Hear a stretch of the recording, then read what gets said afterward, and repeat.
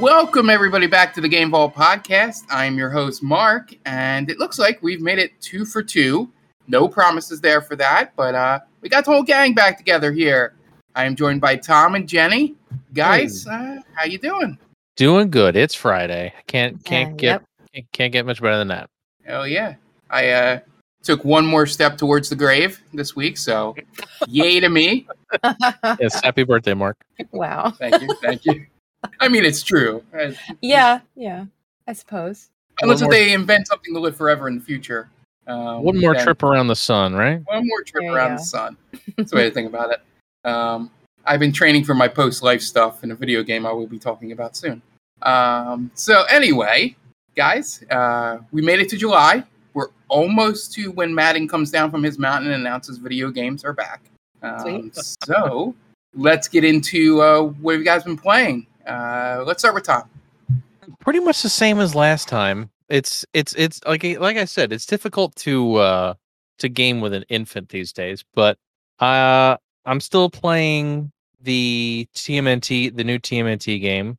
I've gotten probably about halfway to 3/4 of the way through. It's a lot of fun, and it's going to be interesting to compare and contrast that with our game this week. But yeah, I still find that maybe I'm just a noob and Donatello is just is easy mode, but in all of these games I always pick Donatello because he's got the longest reach. And I don't know if that's me like not getting good or if it's just the way it is. I don't know. I feel the same way, Tom. Yeah. About Donatello. I feel that somebody is better this time because of their special. I don't know if it's Mikey or Raph. Well, Raph is he's super. He's super close range because his weapons are tiny. But I don't know what I haven't tried him yet, so I don't know what his super looks like. Yeah, that's something to do with one of their supers or one of their things they get later. One of the short range guys becomes like pretty powerful later. Mm-hmm. And then obviously April O'Neil is basically female Donatello in terms of reach and stuff because she swings a camera around. Yeah. And then I haven't gotten to Casey Jones, so I don't know if he's just like OP or anything. I would imagine since he's unlockable, he's probably OP. Yeah. So, but yeah, that game is fantastic. We played it on stream. Me and Jonathan, and we got about halfway through, and I'm wondering, Tom, is this a game you would be willing to go back through again with the other characters if it's like the one game you play or something? Probably, just because of all of the collectible stuff and the fact that you level your character up. I would probably go back through with at least one other character. I don't know if I would do all of them, but it's certainly a possibility, especially since this game is so easy to pick up and play and come back to. Yeah. I would say I would probably go back through it with at least one character and possibly another one. Yeah. I don't know. Things could change tomorrow. Yeah. You can just be like, I'll beat it with all 4 turtles. Yeah. Me and Jonathan got the sickness together where we made sure we got all the collectibles and double checked each time. Every time we went through the level, he went back and was like, okay, 3 of 3. We're good. Let's move on. I don't know if this is a multiplayer bug, Tom, because I haven't noticed it single player. I'm wondering if someone that's played exclusively single player. Have you noticed anything where you needed to restart levels because you can't see your turtle or the hitboxes don't appear or anything like that? No, I haven't had that happen. It very well may be a networked multiplayer thing where you're in a party or something, because it has not happened to me. Yeah. Are you playing on PC? Yeah, me and Jonathan, I think we're on PC. Okay. I was on Xbox, so I don't know if that has anything to do with it either. Yeah, because we got to one boss fight, and I was beating up the one boss, and there was supposed to be 2, and I'm like, Jonathan, do you see the other one? Yeah, he's right here. And he kept swinging, but I couldn't. I thought the guy was just invisible, and we had to make him visible. But here, I just couldn't see him. So about halfway through the fight, I was like, Jonathan, I'm just a healer. I can't make damage. If you go down, I'll come raise you up. That is an interesting thing that they added to this, is that there's healing. Yeah. Because that is not a thing in many brawlers from the 90s. Yeah, I do love that it's a piece of pizza that he waves in front of the turtle's Of course it is. face. Why wouldn't it be? Of course, yeah. It's from a perspective, it's like a cool, instead of just having a guy stand there Right. and heal, they're actually doing an animation, is what I found pretty cool. Yeah, so. Something else I did this week, I managed to drive every road in Forza Horizon 5. Oh, nice. That's awesome. It's like 578 roads. What? Jesus. Oh my god. Granted, most of them you will drive through just doing races and stuff, and that counts. Like, you don't just have to constantly drive the open world to get all the roads. As you're driving through events, it will count those too. So it's not like I just took a whole day or a month and just drove around the map. Luckily, most of it was done via races. But yeah, I the achievement popped today, and I was like, oh, I didn't even realize I did that. Awesome. Yeah, I love those achievements that pop. It was like my one I remember was a trophy in Rocket League when it said you drove 25,000 miles. I was like, oh, I didn't even know that was well, I guess an accomplishment. Okay, nice. Like, did you know that was a goal to do, or? Oh yeah, it's a goal in all. Okay, I didn't know that. That's why I was. In every Forza Horizon, it's been an achievement, and it's one of those super rare achievements because nobody gives a shit enough to do it. But I chose to drive around and try to get all of them. It's not like now. Do they keep track of it? Like, does the map light up? I've played Forza a lot, but I don't like. Yeah. So every time you drive on a new road, it will tell you have X out of 578. Okay. So it will keep track, and I think you can look it up. Yeah. Because there's like a statistics page in the menu, but not like on the map. It's not like highlighted like a Resident Evil map. Well, I'm pretty sure that you can pin it. You can pin stuff like that on your HUD. But I didn't care to pin it. I just as it would come up, that's when I would get to it. Yeah, but I couldn't imagine there has to be some kind of mechanic like to be able to keep track of it, because you did it because you just it's one of the games you can play with an infant, just driving around. But I couldn't imagine just like driving around looking for that like last road that you have not been on. Luckily on the map, the roads you haven't driven on show up gray. Okay, that's what I was looking for. Okay. Yeah. So off-road roads are red and regular roads are white. So if they show up gray, you haven't driven on yet. Okay. Yeah, I was just imagining having 577 and trying to figure out where the hell that last road is. It's hard enough when you have the map, because it's very difficult to see, because it's such a big map, and you have to zoom in so close to be able to see like where all the roads are, that you can very easily look at the map over and over again and miss where it is. Yeah, got it. But yeah, that was the big achievement I got in that game today. And I've been continuing my casual playthrough of Final Fantasy VII. I'm working on getting everybody's ultimate weapons and final limit breaks before I go do the last dungeon. Yeah, and I've been the Northern Crater. I just beat Ultima Weapon. I always get confused because in some games they call the weapon Ultima Weapon. Some games they call it Ultimate Weapon. Well, I think it's Ultima in these games because of the character limits. Yeah, I beat Ultimate Weapon to get the Ultima Weapon. That's what I did. Yeah, because it's character limits on some confusing. Things. It is confusing. Well, it's because the weapons, which I don't know why they call that one Ultimate Weapon to begin with. Because it's Brian Dawkins. Oh, I'm sorry. No, that's Randall Cunningham. Never mind. Because all the other ones are like Diamond, Sapphire, Ruby, Emerald, and that one's Ultimate Weapon, which makes no sense because he's like the easiest one to kill out of all of them. Yeah, because it's Cloud's weapon, right? Yeah. That's Cloud's Ultimate Weapon is Ultima Weapon. It's not confusing at all, I promise. No, you'll get it. In 2030, when Jen's playing through Remake Part 3, she'll get it. Sweet, can't wait. But yeah. And also I've been diving like headlong into my Mister. It's nice. It's such a cool thing. Yeah. And I know I come on here and talk about it like every week, but it really makes life so much easier because all I have to do is flip the thing on, it's ready to go in a couple of seconds. I can play any game I want from Atari 2600 to PS1, and it's awesome. I've been playing through Gran Turismo 1 for some reason because it's it's I guess playing Gran Turismo 7 got me thinking about playing Gran Turismo 1, so it's that was the one I played through 3/4 of that game driving a Honda Prelude. I think that's the name. 1988 Honda Prelude. Yeah, like I think the first time I ever played it, I bought like a Mark III Supra and used that 90% of the game because you can upgrade it to no end, and it works in pretty much all of the stuff that's not front wheel drive or 4-wheel drive. Yeah.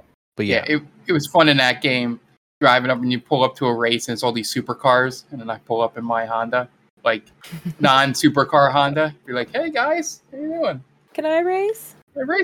I got a spoiler. Gran Turismo 1's great. Yeah, that's pretty much it for me. I think for the Mister one, let's move on to Jen. To be honest, I think I'm going to come to the situation where I think the reason I might end up buying a Mister is when the PS3 eventually gets on there.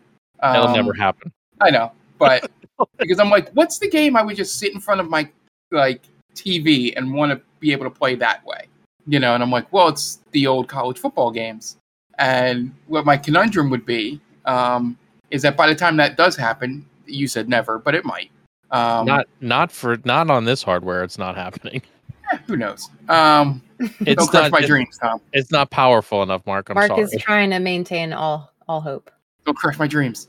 I mean, you've already got that. I know. But my point was being, by the time it would come out, the new game would be out, and I would have a game to play on my TV. So would it be worth it? Yeah, I mean, but the Mister will. It's just the mere fact that it goes up to PS1 and Saturn will be coming soon. It's everything I need at this point. Like I haven't turned on another console since I got it. Like I don't unless it's after PS1. I haven't really had a need to turn anything on, which has been awesome. It saves my old consoles from dying with especially the CD based ones like Sega CD, PS1, and Saturn. Those lasers are going to die, and they've found that a lot of disc based stuff has disk rot. So that basically means all of the data on the disc gets corrupted over time due to whatever. They haven't. I don't remember the exact science behind it, but the disc itself starts to rot away, and then the data gets corrupted, and you can't play your games. So yikes! Yeah, that's extreme. That's why stuff like optical drive emulators and even this and using hard drives is going to be something I'm looking into very much in the future because I don't want to deal with that. That's it sounds like a freaking nightmare. Yeah, it's insane. Jen, what have you been up to? So like Tom said, I've actually been pretty much playing the same games that I talked about last time. For the most part, Phasmophobia. I've been playing that a bit more on stream, getting back into that. That game is, it's always one of my favorite things to play. It's always a good time. No newness there to report or anything like that. I played a bit of Devour on stream. So Devour has 4 separate maps. And in case anyone listening doesn't know, it's basically you're in a cult. You're like a cultist that is trying to kill people who have been possessed by the devil, Azazel. It's kind of convoluted, I guess, as a story, but each level you're trying to beat the next person that Azazel has taken over. So it would be the equivalent of his 7 X's. Got it. Yes, okay. Essentially, yeah. Actually, that's a good point. I wonder if they're going to have 7 levels. Scott Pilgrim. We're on 4, so never know. But are they? Is this one same gender as Azazel? No. That's a Scott Pilgrim joke that I don't know if many people will get. So anyway, so it's really fast paced and it's a lot of fun. There's a lot of like silly jump scares in it and all that. But there are 2 specific levels that are really tough to beat, even if you have a full team, which your best chance of beating this game is to have all 4 people playing because it's really hard. And our goal on stream was to go through each map without dying and try to beat all 4.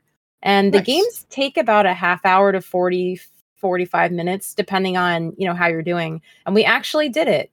We did all 4 maps first try.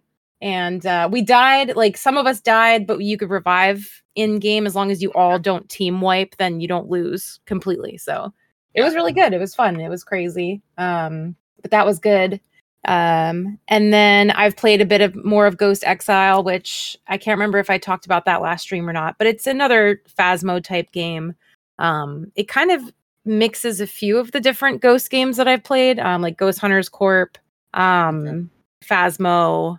There's a slight bit of Devour in it. It's a few different things that they're kind of mashing together, but that game is a lot of fun. It's just, there's a lot of parts to it, and it's very much still in early access, very much still being developed and fixed. So it's kind of a ever evolving work in progress. So if anyone out there is listening and plays it and you're like, oh man, this feels kind of broken, they know, and they're constantly updating it. So I'm actually really looking forward to seeing how that game shapes, because I liked Ghost Hunters Corp and then I kind of fell off of that, but this one's feeling better, a lot better. So we'll see.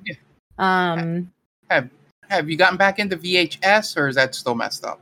I haven't gotten back into VHS, but I did receive a new beta key, which is good. I've kind of, I love VHS. I've kind of fallen off DVD recently. So that whole genre of gaming, I've kind of fallen off from. I do have to get back into VHS though.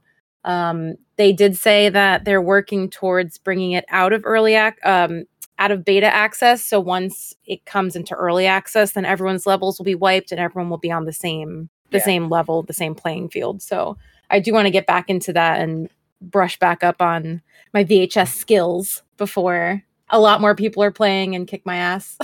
So, if you guys want to try for a beta key, I know they're giving out a lot more if you're interested in just, figuring it out. And that goes for the listeners too. If anyone wants to play, let me know. Yeah, I have it in my wish list on Steam for when it actually does come to purchase to maybe try it out. But, it's really fun. I think I know you like Dead by Daylight enough to play it with me, so I think you would like it even more than DBD.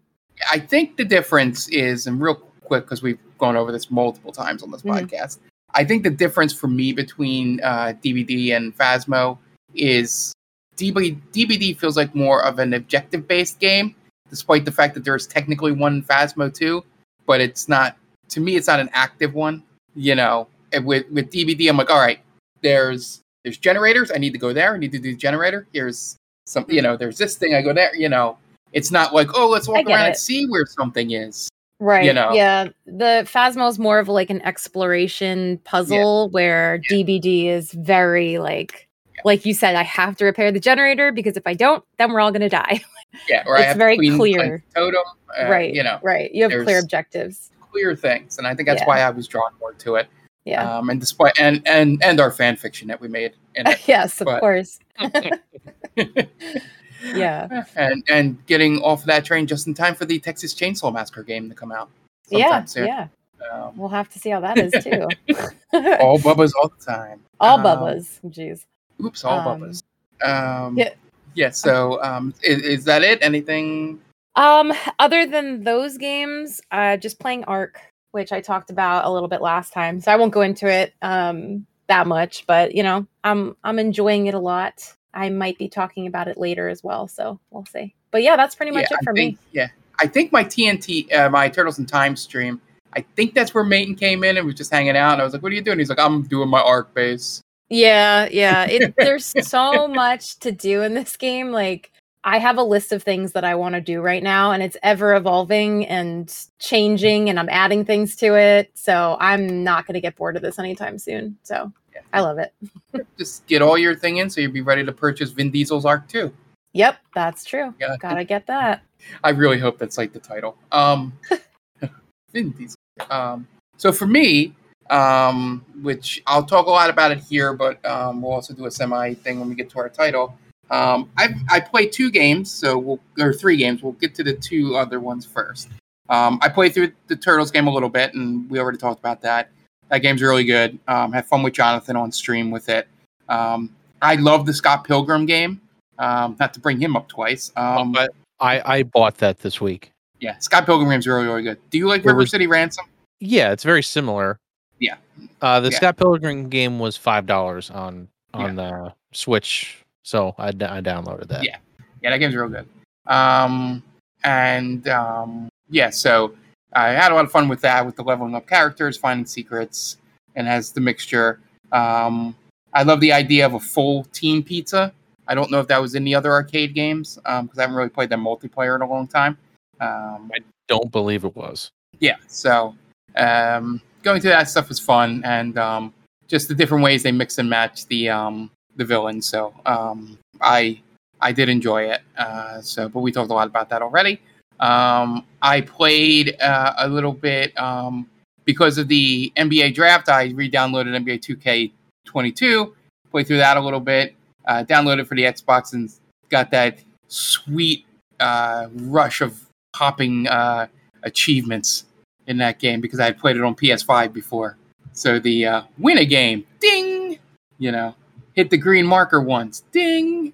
That's awesome. It's always nice when you get achievements for doing nothing. Yeah, Yep. it's so good.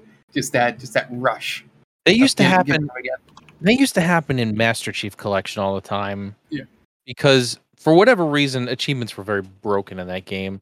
So you'd play through a bunch of stuff one time, and then you'd log in the next time, and you'd get like 6 achievements pop up. You're like, I didn't do any of this game. I don't know why it's popping up now. But yeah, it used to happen all the time.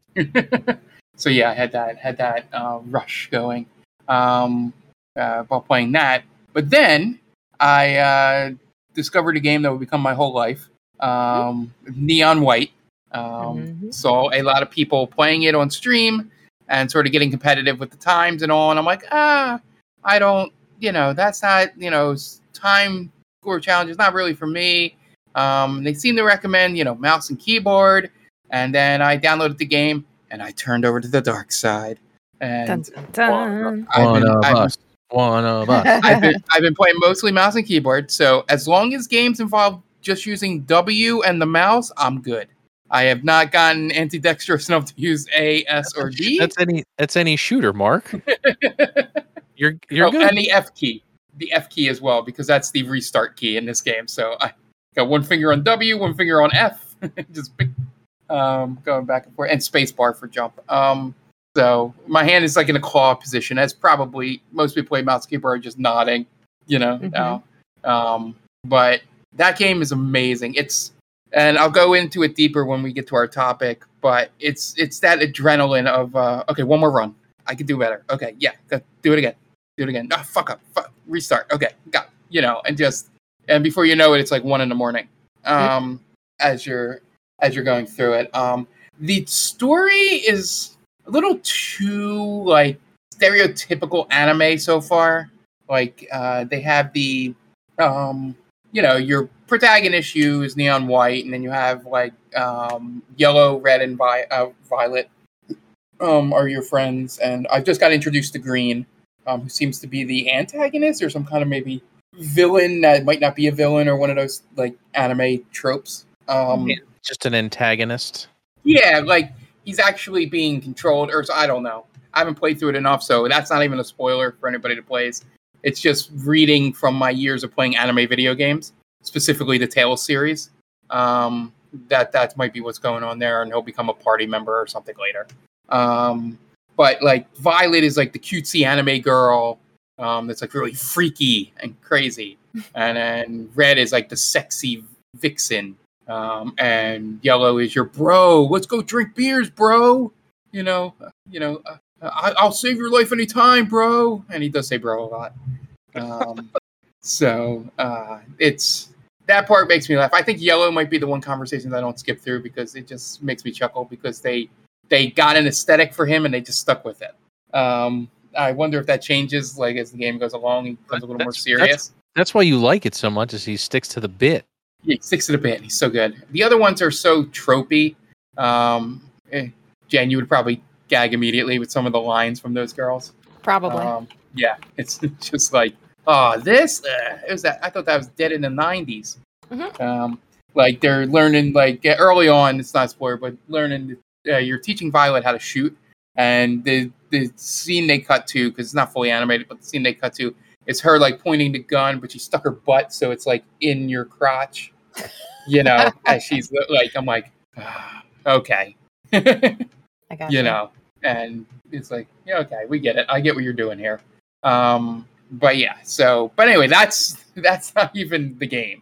The levels are fun, fast paced. The only thing I'm still, and this might just be my age thing, maybe, is or maybe just not my. I don't have a history playing with mouse for aim and shoot. That I'm a little hesitant, or maybe not as accurate with it. It takes me a long time playing through some levels to sort of cheat a little bit to be ready to know where to shoot.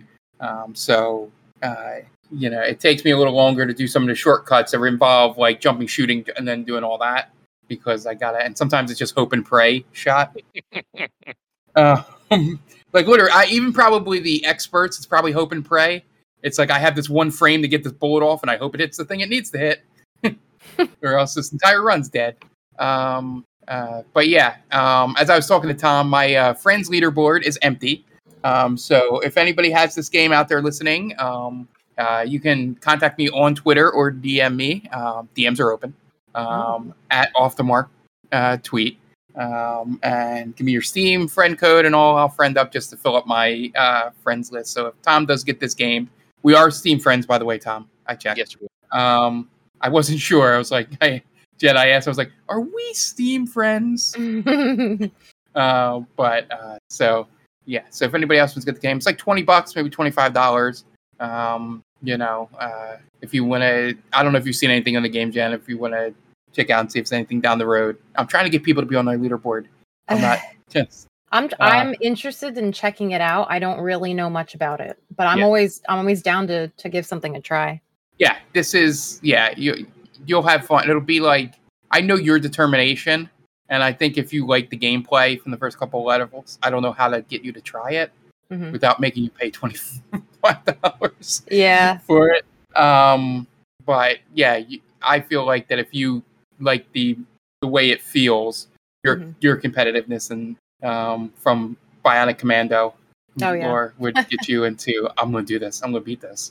Yep. That makes sense. Thing. So, I highly recommend for anyone out there. It's a surprise game that we saw the trailer at E3, or not E3, or Key 3. And that was the first time I heard of it.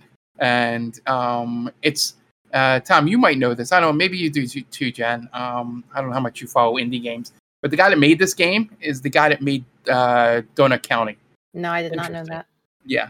The little gentle, sweet game where you make little donut holes and like whatever that game is. And it's like very cutesy and artsy, and then this is like demonic. You're a person in hell trying to get into heaven by killing demons in heaven, and it's like, whoa, this is a tonal shift. Yeah, went the other direction a little bit. The other way. Yeah. So, but they introduced it in the trailers as this is for sickos.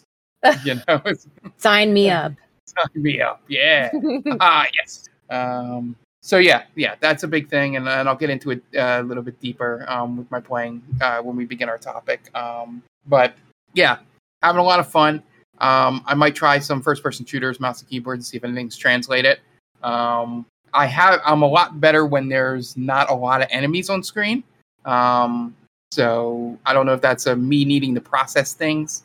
So I don't know how that would work in a first-person shooter yet, but I am getting comfortable. The one thing I did know is I probably need to get a wired mouse or a better wireless mouse, because I don't know if that's my issue, because sometimes the inputs don't work.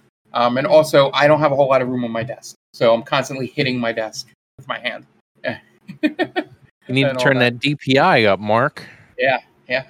I turned the aim assist up just because that's the only part of the game I was struggling with. I didn't see a difference. I think it's just like a liar, the bar. Well, mouse and keyboard, it might be off. No, there's an actual thing in the options where if you put it to 0, it's off, but you could put it all the way up. And I put it all the way up, and I'm like, this is doing nothing. That thing's like a placebo. Yeah, you put the aim assist up. Wink. There you go. So yeah, that's mainly what I've been playing. I had planned on playing Miles Morales during the vacation, but Neon White took over everything.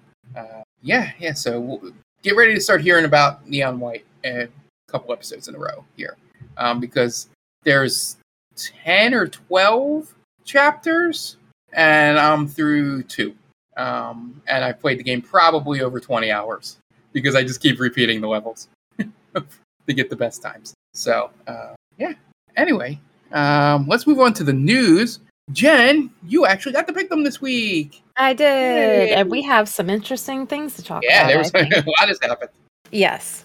So, I know at least 2 of these things you guys will definitely have thoughts on. So I'll go through real quick, like the facts, and then you can jump in and weigh in. So, first topic, GameStop is an asshole. That's my title for this one.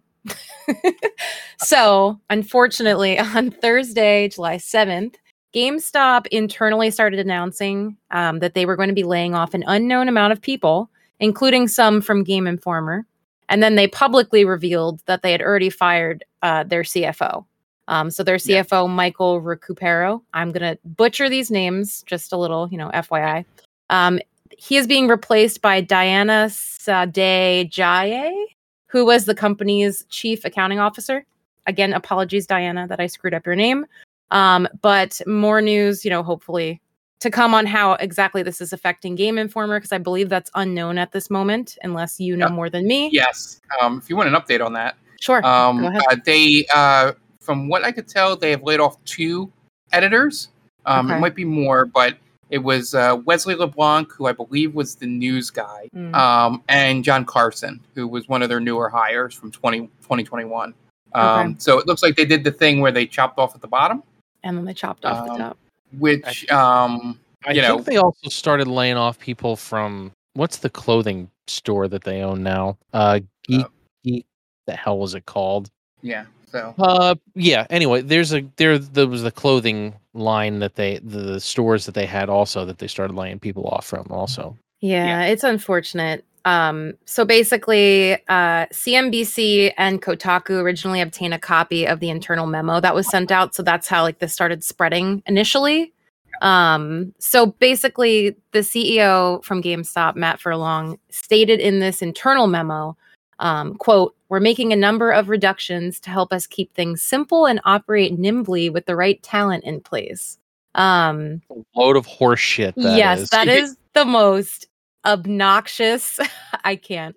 And according to Kotaku, the layoffs appear to be focused at the company's headquarters, which is located in Grapevine, Texas. So I think they're starting there at least. And then the memo also mentioned that they are launching new products through their blockchain group. So that's a focus for them.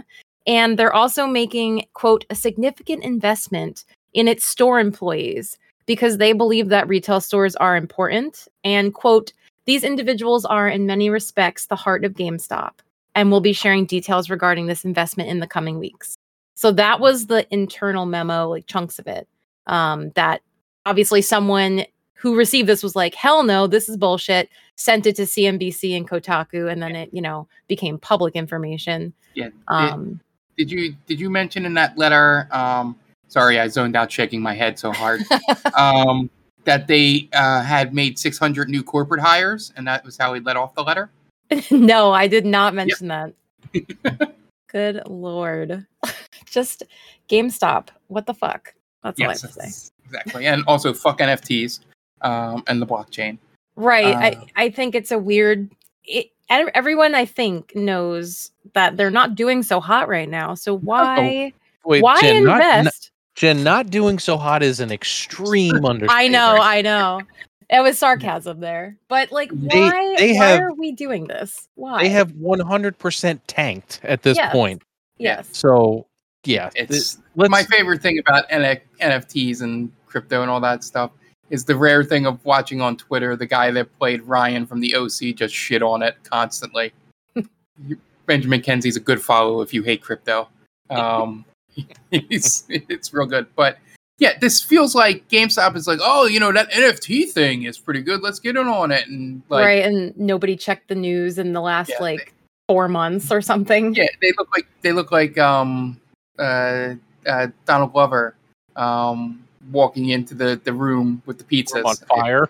Yeah, and the room's on fire. Like, oh. This is the darkest timeline, guys. Yeah, this is no. But I'll let Tom talk because I just want to get one thing out as a guy, someone that was in a decade ago or more at this point, in the journalism writing field. I find it kind of offensive that they said the most important thing to the brand of the company is the store leaders and not the magazine that's probably the most popular video game magazine in the world right now, which could if you push that a little bit more, maybe you get some goodwill and stop laying the people off there. And I want to see what you're doing for the store employees that seem to be so great. Everyone hates it there. And the managers, if you're not an asshole, are like, there was a story from some manager that said she cried every day when they were doing layoffs, Jeez. Back during 2020 and 2021, because she knew she was safe, but she'd have to go in and let someone go almost daily. Yeah, that's sad. And it's just no, this company doesn't know what it's doing. It got all that what's it called? I'll use fake, but there's a better word. Influx of stuff from the meme buying of their stock. And by the way, a lot of those people can go fuck themselves too, because they're totally dismissing the fact of people losing their jobs just to keep the meme and the bit going. This is one time when I don't support keeping the bit going. But yeah, it just seems like this company doesn't know what it's doing, and I'm fine never stepping into a GameStop again. I have a consignment / shop that has a bunch of old games in it that I could just walk into. I don't have to go into a GameStop because I'm not purchasing new games there anytime soon. So I don't know. No, I'm with you, Mark. I couldn't even tell you the last time I purchased a game at a GameStop, just because I honestly, if I'm gonna buy a game, I'll probably buy it on Amazon or Best Buy or something else that can deliver it to me in a normal amount of time. The only reason I had considered still buying stuff at GameStop was because they started doing the retro stuff, and that is no longer an option. They don't have anything in stock as it comes to retro. But yeah, it's the whole thing is just shitty, and I feel bad for the people that are getting laid off. It's not their fault. It's certainly not their fault, but it's, I don't know. It's like completely tone deaf, I guess is the word I'm looking for, because they just they got all this influx of capital from this stupid meme thing, and they thought, oh, let's fuck around with it and find out. And they're finding out right now. Yeah, and it's I think, I don't know how, if I remember correctly, Jen, I don't know if it's in the story you have in front of you, but I think the CFO that they hired, they took away from Amazon originally. So I think their original thing was to try to go more digital online stuff, and found out that Amazon and other places do it much, much better. So that whole thing blew up in their face, and now they're like, oh, brick and mortar. Yeah, that's what we are. Yeah, our associates. Yeah, that's who we've always been behind. Ignore the fact that we've been trying to do all this, online digital sales for the past 2 years. And so, yeah, it's just sad because, just from the combination of knowing some people that worked at a GameStop, seeing what they're doing to Game Informer, I feel terrible for the guys that have been at that magazine forever, like Andrew Reiner and all there, that, they're never going to fire them, because then they would have to hire someone new at that pay to run the magazine. And they have to say bye to all these kids that probably grew up reading the magazine and now are getting laid off because the parent company is shit. Anyway, I'm just so glad I have more choices now when it comes to that stuff. Yeah. Me too. So, moving on to another interesting update. We know by now, I'm sure, that E3 is supposed to be coming back next year. Just in case you didn't know, recap, CEO Stanley Pierre-Louis announced in a press release that they're excited to be bringing back E3 as an in-person event. But the newest update here is that they're partnering with ReedPop to run the actual event, as of now is going to be taking place the first week of June of 2023. I was going to say, as Mark just indicated, we know ReedPop very well. They run one of the largest conventions on the East Coast, which is New York Comic Con. And I personally feel as though they do a pretty decent job. So I think that's a good sign, right? Yeah. One of the two things here is, one, they know how to run a convention. Yes, they do. Unlike the ESA, which didn't know how to transition from, a media run event to investor event to public. Well, that's the biggest. Yeah. That's I sorry to cut in here, but I think that's the biggest problem with E3 is that it was never meant for the public. Right. It was supposed to be this behind the scenes thing that only like trailers would get leaked from and stuff like that. It was never supposed to be a public event.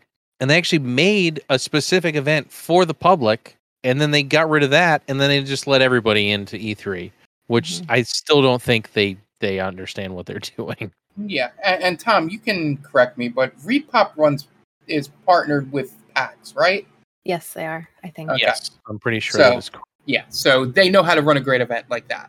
Not that PAX doesn't have its issues, but the one thing for sure coming from people going to be involved, because they'll probably still need to have the media side of it, like the behind closed door stuff and all. The one thing I know about ReedPop is they have never leaked everybody's information and doxed an entire group of writers before. Yeah. Let's hope that that's not jinxing it. Yeah. They had, you couldn't do much worse than the ESA, who literally had it just on a spreadsheet sitting on their website. Yeah. That was easily accessible with people's addresses, phone numbers, and email addresses. Mm-hmm. Just there to pick it off. Gamers who will take that information and do rational things with it. Yeah. So kudos to them for getting ReedPop, who I think is a much better in terms of cybersecurity. Than, not saying they're perfect. Nobody's perfect, in this, but they haven't had that kind of breach. I also think the ESA doesn't know what to do with the public. So doing it this way, and it also will allow for, I think, ReedPop knowing about, panels and doing all that stuff, like turn it into like a bigger, like PAX, like the mainstream PAX. Just more friendly for people to be there in general. Yeah. So they don't have to depend on the member organizations of the ESA to be there, to survive. And so I think this is really good news. It's great to transition from the very bad news to this news. Because, as much as we joke around about Key 3 and my shirt from GameSpot is on, GameSpot is on the way. It was missing that, sort of centralized location thing. Now, I don't know if this will transition to my favorite part because of other things that have happened in the gaming industry and the gaming press influencer / website world, where they used to, Giant Bomb used to do the interviews on the couch, with all developers, like mixing and matching them together, and just had these very human moments of people interacting, because they're all there at E3. But yeah, if it returns something similar to that, that'll be great. Yeah. Because I think that's, at least for me, and maybe in a very small minority, that's where I learned about a lot of my indie developers that I really took, a liking to and would buy their games and stuff and trust just about anything they put out, like Young Horses and the Bugsnax people. And because you get to see their personalities and see, it's not all corporate, even the Sony stuff and all, you get to see the guys behind it. So hopefully having an event like this again that might have the member organizations tied to it will make it feel a little more precise than it did this year, with everything spread out. Yeah. All throughout the month of June. Yep. And also, it might make it an easy opportunity for maybe taking a trip to LA one day. That's a And good checking point. out E3 and checking that off my list of things. But yeah, this was really good news. I don't know if you had any more on it, Jen, or any thoughts. I don't. A little bit more. Well, you pretty much just segued into the next part. It is going to be returning to where it's been held at the Los Angeles Convention Center. Which, side note, this convention center has actually come under fire recently because Anime Expo happened there, and apparently so many people were allowed in the doors that they had to be shut down by the fire marshal. You see those photos? Yeah, I was just going to say, if anyone hasn't seen those photos, when you hear the phrase packed in like sardines, perfect example of what it looked like. I don't even know how anyone could breathe. And it not was to, ridiculous. And not to sound like, obviously there's people's fears of COVID and all. Yeah. You can't tell me that every single person packed in like that was wearing a mask, sort of thing. Even if we're going to eliminate COVID and stuff and just like regular sickness. Right. Oh yeah. Con plague is very much a thing. Just let me tell you, thank God for that face masks. Wearing a face mask has become normal, because at a con, I would never not wear a mask at a con. Yeah. Just for the mere fact that, like what you said, Jen, con pox or whatever you want to call it, is definitely a thing. Yeah. Yep. I've gotten sick probably after every convention we've ever gone to.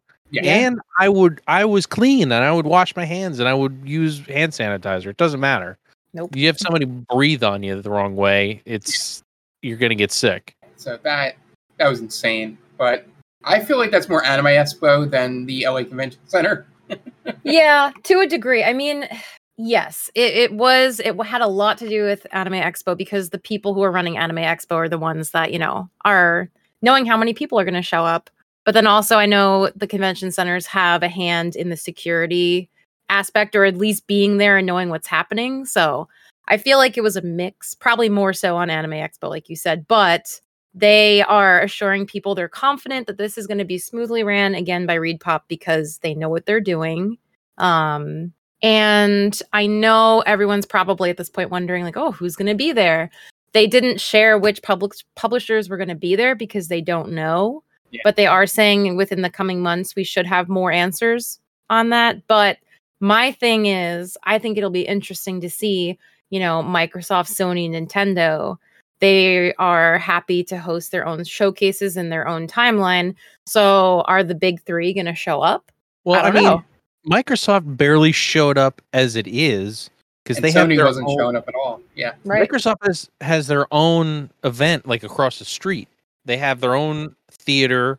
Like they whenever they would do their E3 stuff, it would be at the Kodak Theater or something. I think it's called the Microsoft Theater. Yeah, but I think it's the old Kodak.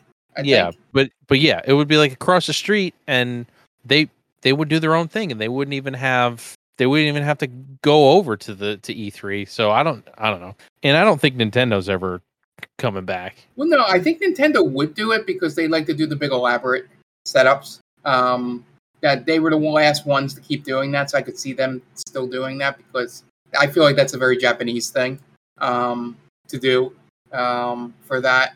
But yeah, I don't know why Microsoft or Sony would come back. They may. Here's what I'm thinking will happen. I think it's going to turn into like a more upscale PAX, in the sense that those companies may have their like things playable there, but there won't be like giant booths like there were in the past. Mm-hmm. I think a lot of it's going to be like when we go to NYCC, a lot of big stands for like Funko Pops, gaming adjacent stuff. Yeah. Will be in that hall, and then there'll be a couple locations where you can go play video games. I think that's how they're going to transition it. And I haven't been to a PAX before, so I don't know if that's like 50-50 or 75-25 in terms of video games to, people selling things. Right. They'll probably have panels. They'll probably do that stuff. I think the main thing that'll be the difference is that what I'm hoping it does is that it gives the, now that they have a little more space, maybe smaller publishers can get in front of a lot more people, and maybe it won't be as restrictive and all that. Yeah. Because of the ESA, you would need to pay in to the ESA itself, like a union or guild or something like that, to be able to even be at E3. You can correct me if I'm wrong on Twitter, but I believe that's how it was, like the equivalent of like racket money, So I think it'll expand that way, and I think what I hope it does is that it condenses the timeline on everything. So Keighley can do his thing, which I hope still stays, because that allows for, a little more fun and nuance and stuff like that, than being strict, one system, one thing. They can have a bunch of spread out across the way and, maybe have time for more interviews there and stuff like that. From all intents and purposes, the stuff they did this year for the games at Summer Games Fest was well received by the press. So maybe this will just be a bigger version of that. But I think we can all agree, and we've all said here, that having ReedPop back, this is the biggest part of this story. And yeah, I think whatever they do, short of the ESA trying to put their fingers all over it because of who they are, it should save something of E3 to like be viable than just be a rotting husk that it would have been without ReedPop. Yeah, it'll definitely. I mean, we'll have to see what happens come June, but I think it's definitely at least a step in the right direction for E3. Yeah. So, and you never know, maybe Game Vault will eventually get invited as a special esteemed guest as part of the press for E3 one day. we'll be there. You don't. If I could figure out a way when that stuff opens to just apply for it and see what we get. Yep. I will do it. That would be sick. Yeah, I'd be totally down for that. Yeah. Hell yeah. All right. So moving on from that, this is a little bit personal, but I thought it would be interesting to share my experience with this. So this, I guess, is a little bit of a PSA and a review on something. So my husband, Dan, if you didn't know, he's a streamer. He just started streaming semi-recently, and he recently updated upgraded his streaming setup. He has his own room for it, and he needed some equipment. So I was searching to try to help him find some affordable stuff. He doesn't want to spend too much money on things, so I wasn't exactly looking through the top of the line products. I know, right? No. Yeah, he wasn't exactly looking at Alienware or Corsair or anything like that. So I was looking through more affordable stuff, and I came across the Bugha gaming collection from Five Below.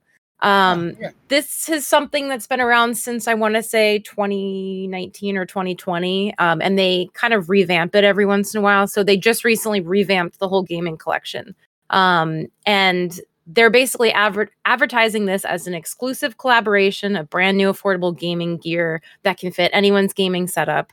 And in big, huge, bold words on their website, they announced that prices shouldn't stop you from chasing your gaming dreams. So I'm like, you know what? At the very least, this will be an interesting story for the podcast. I'm going to try it out. So we purchased their LED mouse pad, which is like an extra long one, and the LED sound bar because, speakers that are built into the monitors aren't the best. So I wanted to see the difference there. Both were $10 each, which they do admit on their website. We know that this is more than $5, but the quality is there and you're going to love it kind of thing. And then shipping. So they're already starting off as liars. Got it. They're like covering themselves there. And then shipping was about $8. So in total, these two things with shipping came out to just say like $30-ish. It's not terrible. Yeah. So beyond those two things, they have several gaming headphones, keyboards, LED, USB microphone. There's a mouse that lights up. There's an LED monitor riser.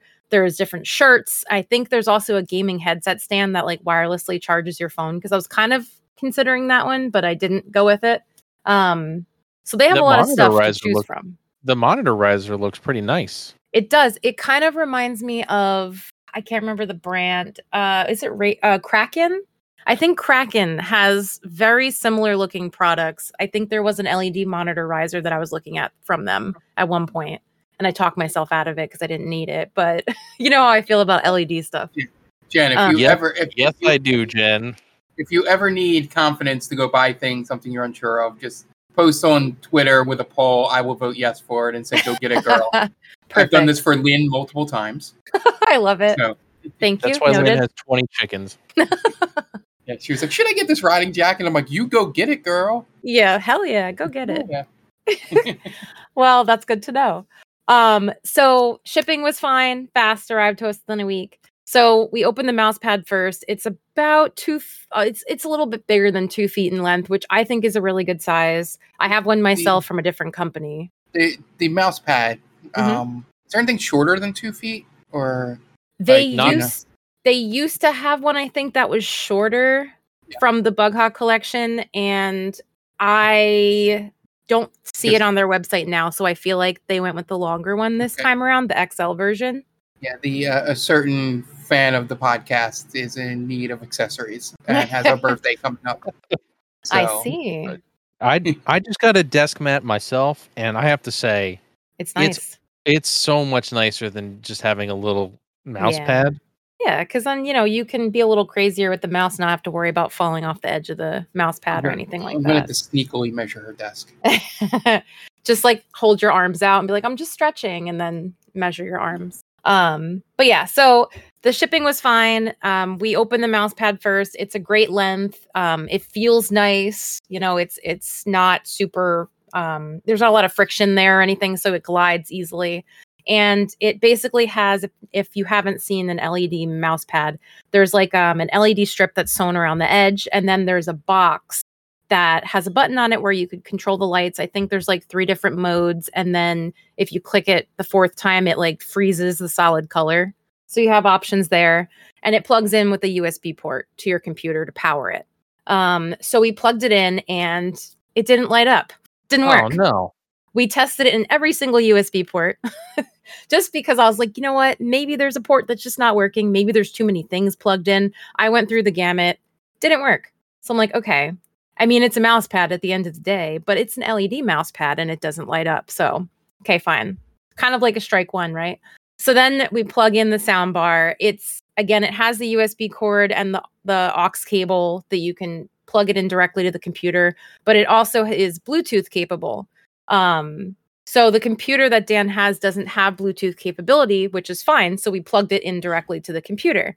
And the sound quality was, kind of what I expected. There wasn't really bass to it. It's kind of a little bit muffly, but it was definitely better than the monitor speakers. So I'm like, okay, we could work with this. But then we noticed every once in a while, there was this really weird, shrill, like whining, screeching noise. And we realized it was, coming from the speakers. And then we noticed the lights weren't solid and like shifting to rainbow colors like they were supposed to. They were flashing. Turns out, making out real good on this stuff. Yeah. Turns out the speaker is constantly going to be searching for a Bluetooth connection, even though it's plugged in. There's no way to shut that off. There's no off switch? No, there's an off switch to shut the whole entire speaker off. Well, there's not an off switch to stop searching for Bluetooth. Oh. So we had this horrible feedback coming through because it was messing with something in the speaker or in the computer, and it was just it was horrible. So strike 2. I contacted the company. I just wanted to return them. And to my surprise, the person immediately just offered me a refund and told me to keep them. I was like, okay. That's a big old red flag right there. That is a big old, that's my strike 3. And this is why. Because I tried asking, like, is this an issue that you guys know about? And they're like, no, we've never heard of this before. Bullshit. Right. And this is my red flag. Working in retail, which I do, if you're selling a product that works well and you stand behind it, if there's an issue like this, you want it back. Because if the vendor is sending you defective goods, you need to fix that. Right. Yeah. In this case, they're like, just shut up. Here's your money back. Don't talk about it anymore. So yeah, here's my like overall thoughts on this, and then you guys can like weigh in if you want. Don't be cheap. I really appreciate affordable gaming products when they work. I don't appreciate a company creating subpar or faulty equipment, acting like they're saving their world because their products are so great and affordable, but then they fail the consumer in the end. And I want to say it's unfortunate that I anticipated this wasn't going to go well because they were from Five Below. Because for some people, this equipment makes the difference if they can afford a gaming keyboard or headphones, or for someone who's just starting out streaming who really wants an affordable setup. And to a degree, yes, you get what you pay for. But to announce to people that you're giving them the chance to purchase affordable gaming equipment and then fail, that's really shitty. So I would like to go back and try more of their products. Like you said, the Riser. I really want to try the headphone stand that has the charger in it, because that's something for me that would fit my setup really nice. But I don't know if I want to, because I don't have faith that they're going to work. Well, good news is you'll get your money back. Right. Who knows, though, because now this time they'll be like, well, we already refunded you. So, and their return policy, I want to note, they don't cover free returns. And your return will basically be the cost of the item you're buying. So, but they just refunded you anyway. Right. They refunded me this time. I don't know the risk I'd be taking trying again. Is it like the Amazon thing where you get shut out if you constantly return things? Who knows? That's what I'm saying. Who knows? Honestly, at this point, I would say buy cheap stuff on Amazon, because you can at least get free returns. Right. Or so you could always go back to the store too, I'm assuming, and return it in person. I think that's an option if anyone wants to try that, but I don't know. I don't know how I feel. I would. My first thought is if they sell this stuff in the store, I'd rather go to a Five Below and purchase it, knowing that I can. Yes. Than buying it over the internet. The only downside to that is that a lot of times I've been in Five Below stores before. They're not exactly like, when they have something like this, it sells out really fast, and then it's very PC, where you might not be able to get what you're looking for in the store. So. It might be tough, but yes, I totally agree. It's definitely better to know, hey, I could just bring this back to the store if it doesn't work. But yeah, I would be extremely interested to hear from anyone listening if you've tried it in the past from the other collections or now, and you want to let us know if you have a good experience. I would love to hear about it, or a bad experience. Let us know on Twitter at GameVaultPod how your experience went. Investigative journalism here. Yeah, yes. Jen, you can. You use that money they refunded you to buy a Bluetooth connection for your computer to put in there. Perfect. And I do very much appreciate the fact that they refunded me and they didn't expect me to return it all on my dime, basically. But yeah, I don't know. It more so made me upset because I knew going into this, like, oh, this might not be great because of where it's from. And then they delivered on that. And I was like, that sucks, because I know at one point I was a person who couldn't afford gaming equipment, and Five Below would have saved my ass if I was trying to stream. And it just sucks. Like, it shouldn't be like that. So anyway, moving on. The last thing I wanted to talk about, maybe this is something that, Tom, you might be interested in. If you're a huge Destiny fan and you've fantasized about owning your own, I'm going to say this wrong, and I'm sorry, Gjallarhorn rocket? Gjallarhorn rocket. Then I have some good and then bad news for you. Now, this is the Nerf gun, right? Yes. So Bungie had announced, I think it was last year, that they were teaming up with Nerf to produce a functional replica of that rocket. But they've now confirmed it, and we have pictures and we have specs, and it looks badass. I don't know if you guys have seen it. If you want to look at it, I've seen it. I've heard 3. I saw a picture of it, and it is humongous. It is over 4 feet long, and apparently it's a 1-to-1 scale of the one in the game. Like, it's a legit rocket from the game. That's awesome. Yeah. So pre-sale actually began on July 7th at 1 p.m. Eastern time, and how it worked was existing Gjallarhorn owners got first dibs. So if you were looking to purchase this first, you would have known about this already, most likely, because you would have had to unlock the gun in the game, specifically the Destiny 2 30th anniversary pack, before July 7th. And then you would get to join this virtual waiting room, and then, you'd make your purchase. And Bungie is saying if there are any stock left starting on July 21st, then they'll put them on sale for anyone that wants to pick one up. So we'll have to see if there are any left at that point. But here's the bad news. The price has gone up $25 without anyone explaining why. So initially, Bungie had announced it was going to be $160, but they listed them at $185. So that was a little, I think people were kind of like, that's kind of strange that this is, $25 more now for no reason. And then Bungie also is saying that they should ship Q1 of 2023, but are already saying like, but just in case, there's any unforeseen circumstances or shipping delays, like they're kind of, letting you know They're getting this might happen. Right. I know I was reading that previous limited Nerf products took over a year to arrive in some situations, but others, were perfectly on time. So they are letting you know just in case, like don't rely on this to be, exactly on time, just in case. The really bad news though is for anyone living in Canada, shipping costs are so high. You are paying $100 more than the price of the rocket itself just to ship it to you if you live in Canada. Whoa. So yeah, imagine this. Destiny's Canadian fans are like lining up, right, to get the rocket. It's $185, so it's already more expensive than they expected. Then they go to check out, and the price is $283.62 in US for shipping. So if you add that and then convert it, they were expected to pay for one rocket $608.29 in Canadian. Meanwhile, it ships $33 to California, and in the UK, it is about $15 US to ship. So they're really upset in Canada, which I don't blame them for. It's I don't blame them at all. Absurd. Yeah, That's ridiculous. Yeah, and I think people were kind of looking at this like maybe this is a glitch, maybe this is an international shipping error. Well, Bungie announced that they are aware, and it's not a glitch. It's just because it's so big. So we'll work on making additional purchase opportunities for you if you live in Canada. But for now, this is how it is, which really sucks.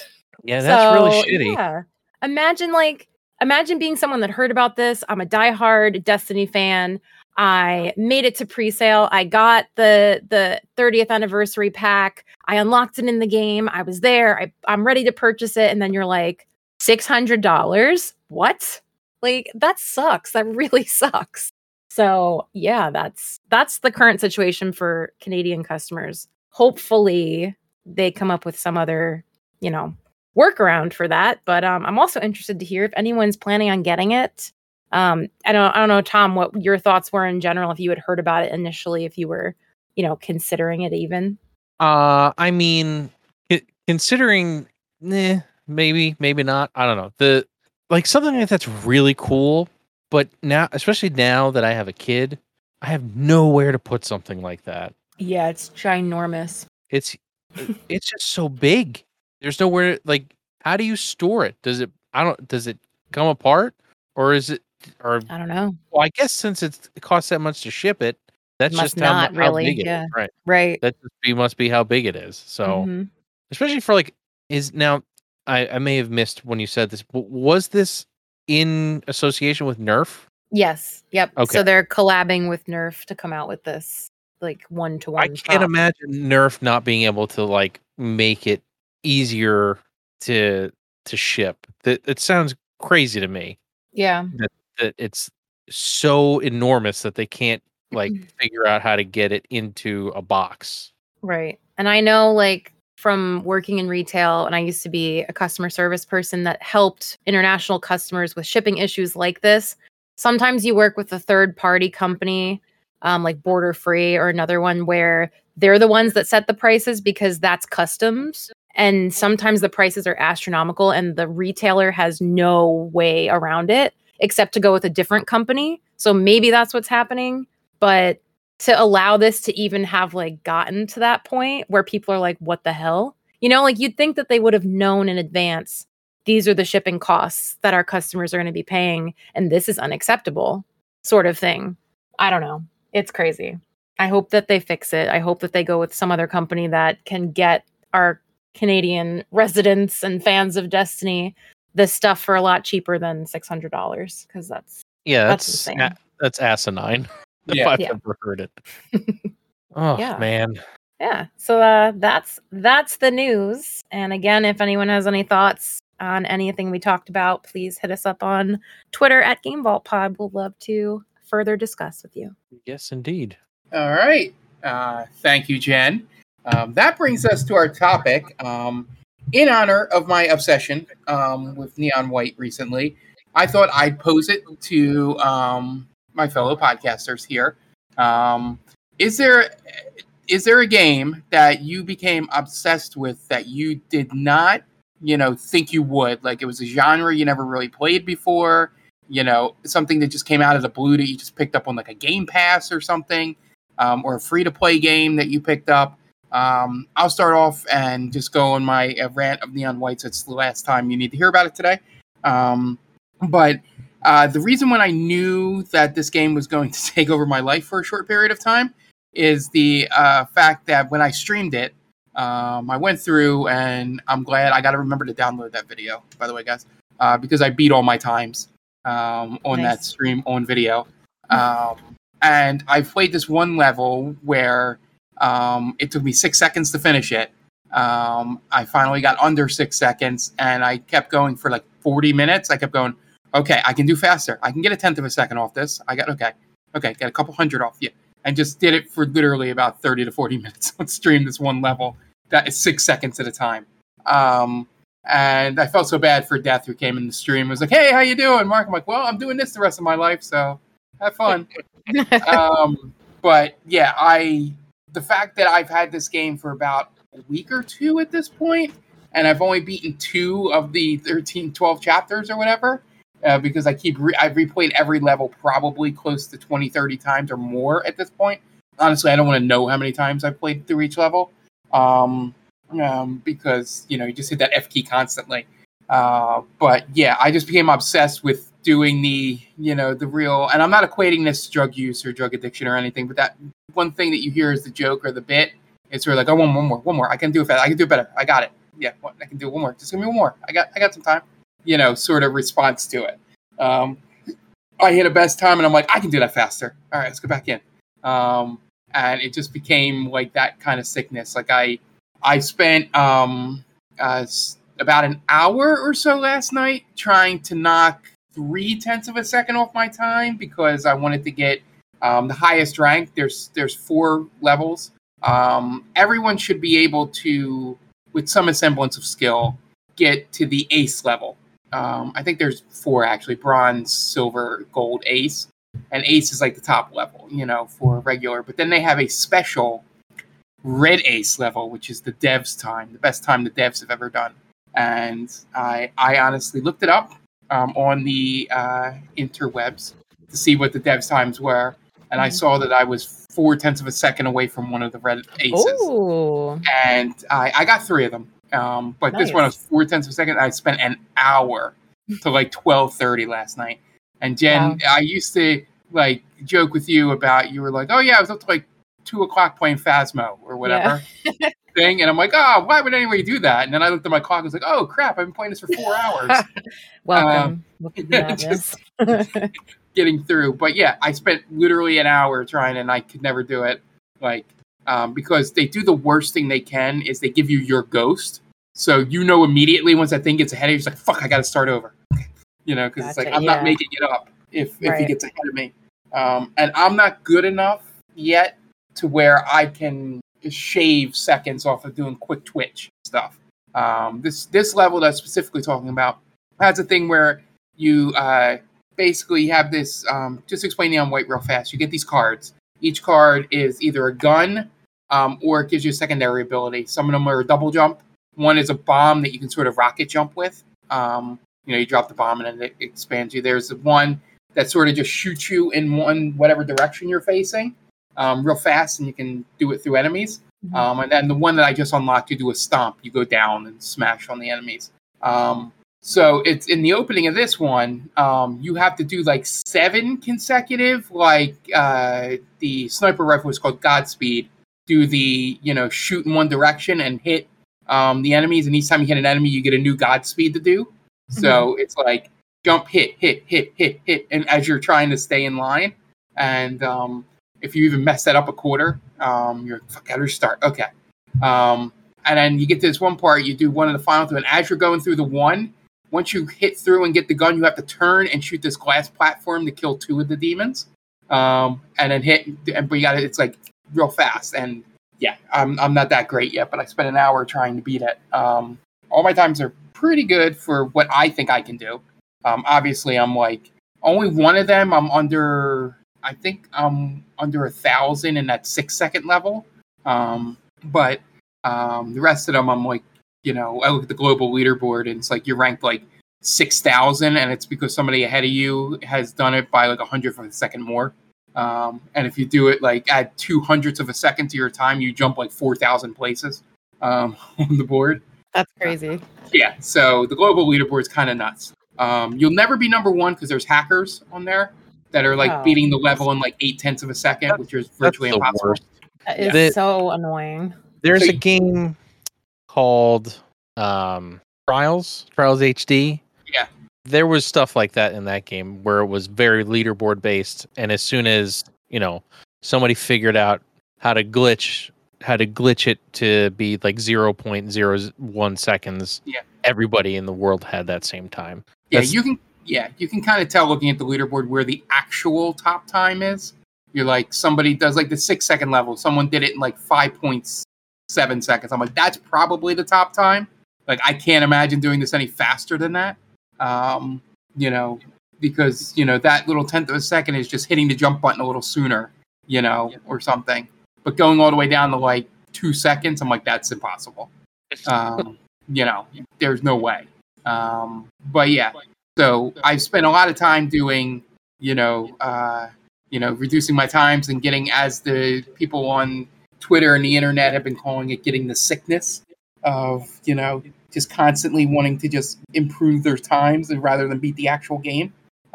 Because the game, you also can go through it slowly and collect these gifts to give to the other people, and they unlock like dialogue stuff and these side quests, like side levels, which are actually pretty cool, that teach you how to play the game, like advanced strategies. Like one of them taught me how to let go of W when I'm jumping sometimes, so I jump straight up instead of forward. Instead of up and forward, I jump straight up. And then there's all these little mini strategies where you go slower going up steps instead of jumping them. You go faster going down steps.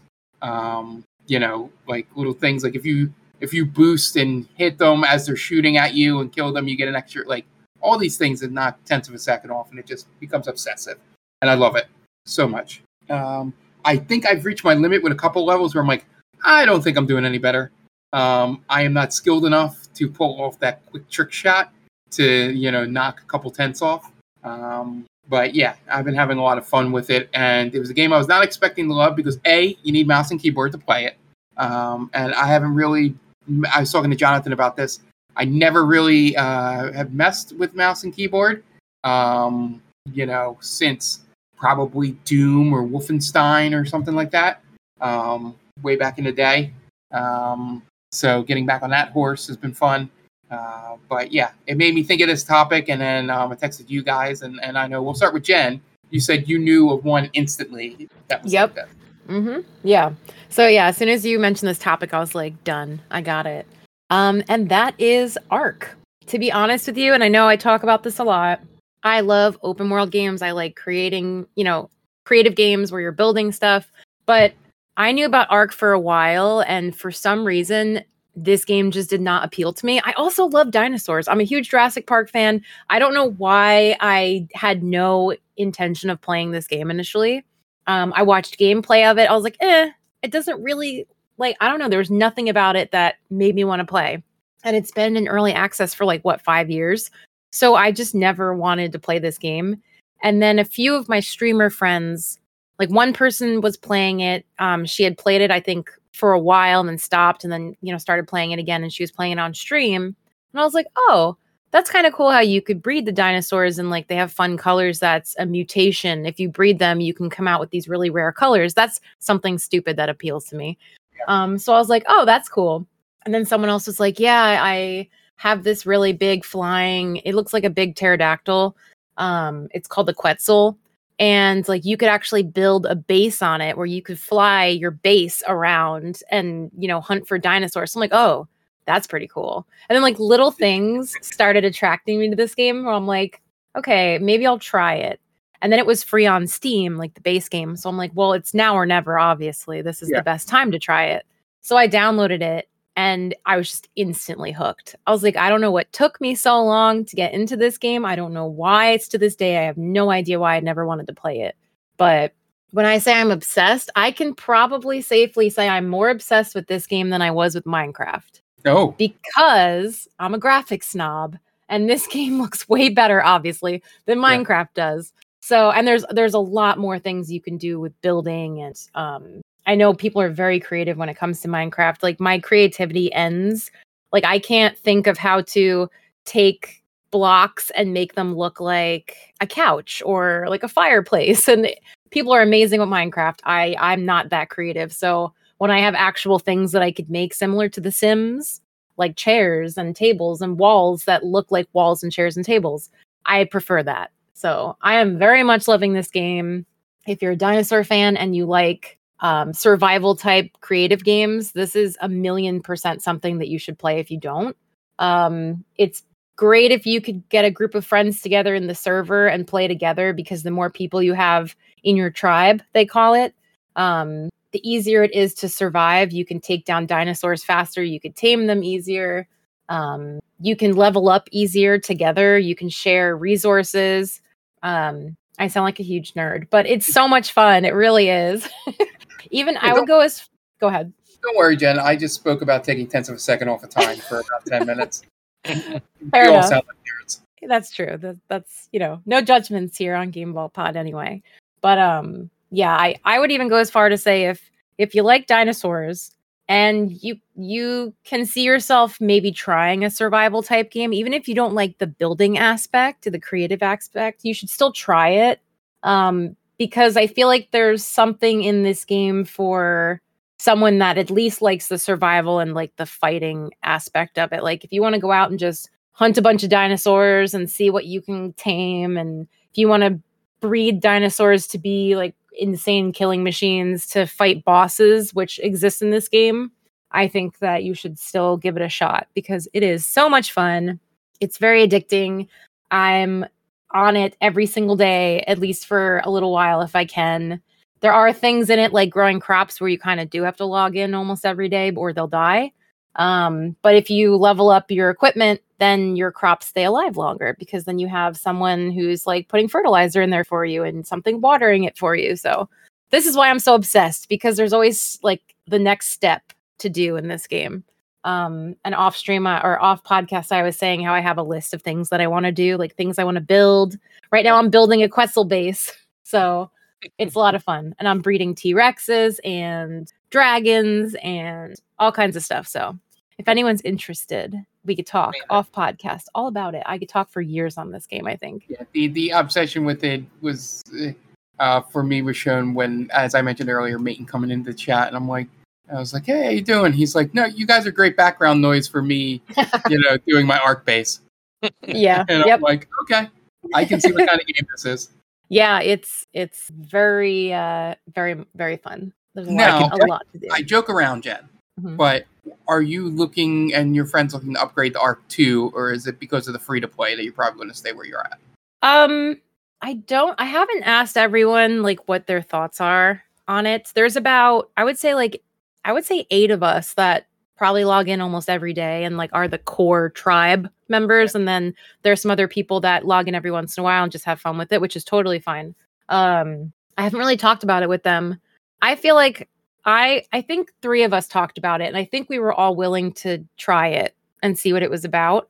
It depends on how much it costs for me if I'm going to do it initially, because I love this game so much that I can totally, if it's just a story thing, I'm not sure if it's just a story thing where, Vin Diesel's, one of the characters or whatever, then maybe I would wait and see if it was really worth it, because I don't really play the story mode in this. I know there is a story mode, but if it's the creative mode in Ark and just revamped and improved, I would absolutely get it and try it out, because there are some things in this that I wish were better. So there's like quality of life things that definitely could be better in this game. So I would totally get it. It depends on what it is. I guess when I get more information, I'll update everyone on that.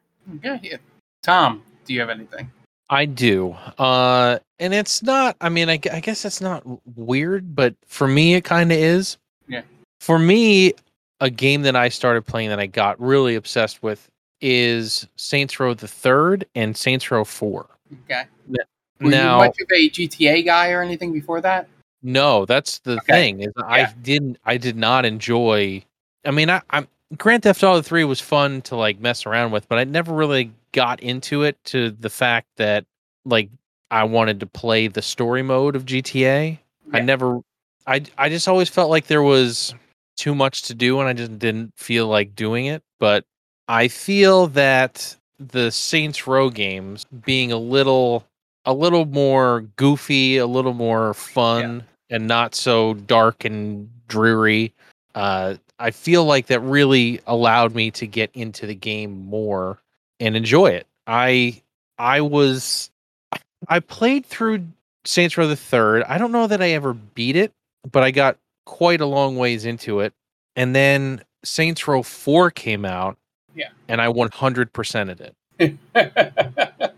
Like I got every achievement I could possibly get in the game. And you got to do some grinding and stuff to get all the achievements in that game. And I had a thousand gamer score, and then like all the DLCs came out and ruined that. But in the base game, I 100%ed the base game, and I just love how like goofy as shit it was. Like by the end of the game, you're a superhero in Saints Row 4.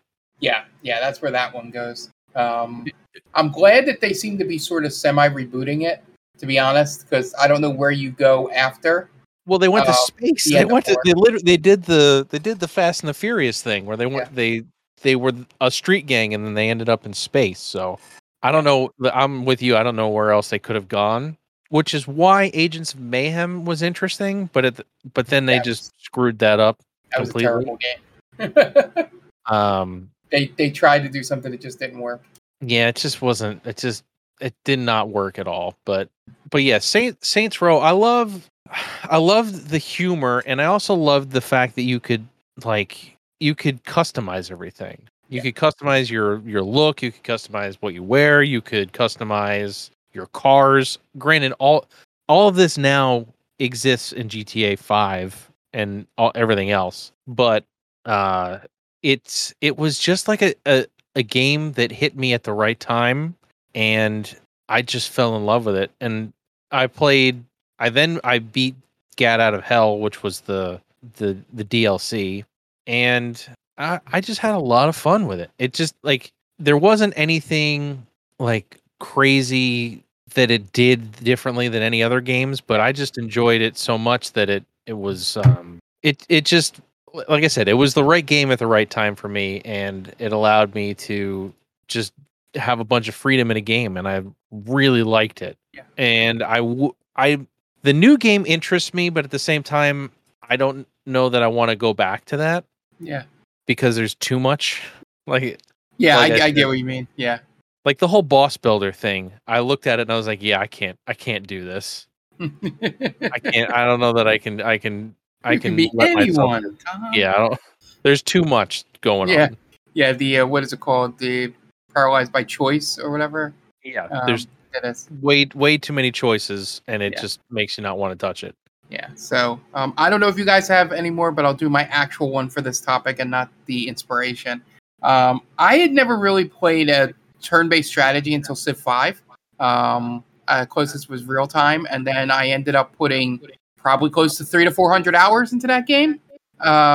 And beat it with beat one game on like normal medium settings, with every civilization in the game.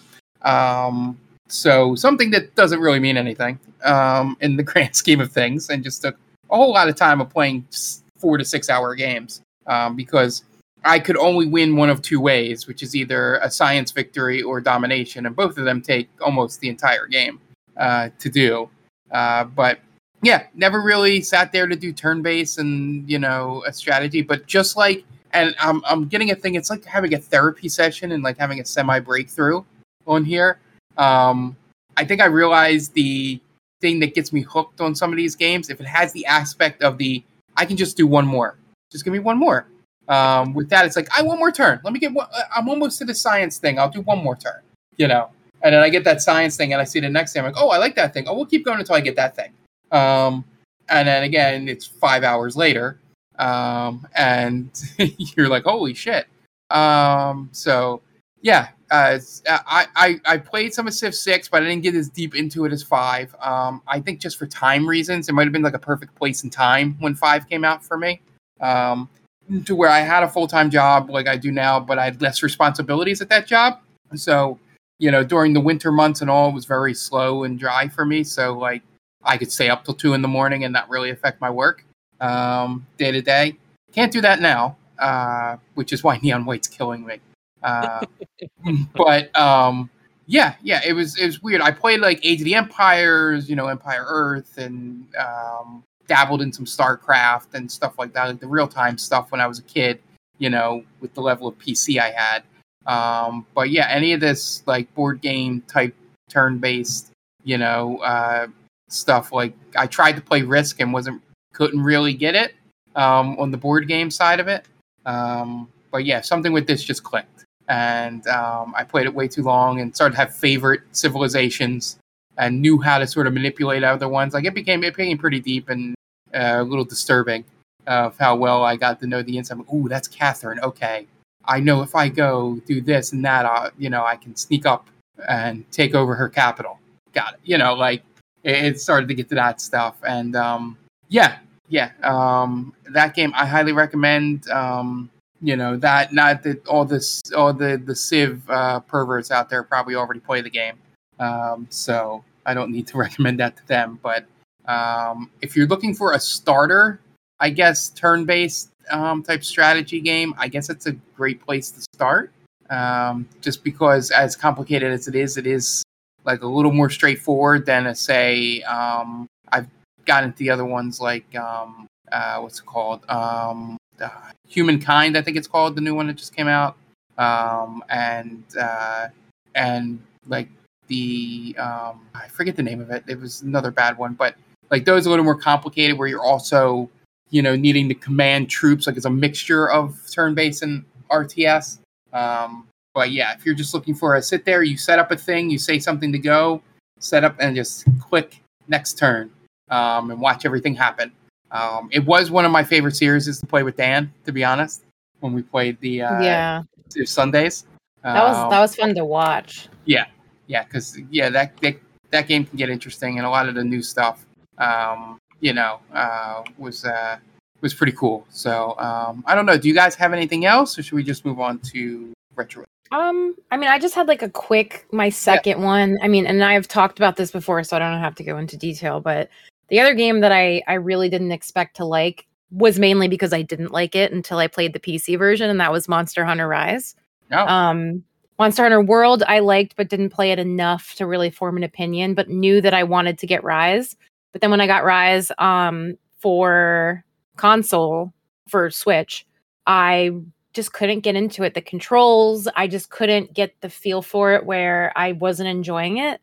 And then when I heard it was coming out on PC, I'm like, okay, obviously there's a big graphics upgrade that you're getting. Maybe I'll try, I really like mouse and keyboard, and something about mouse and keyboard on PC, it got me hooked. It just, I got the hang of it, which is really important because that game is very complex.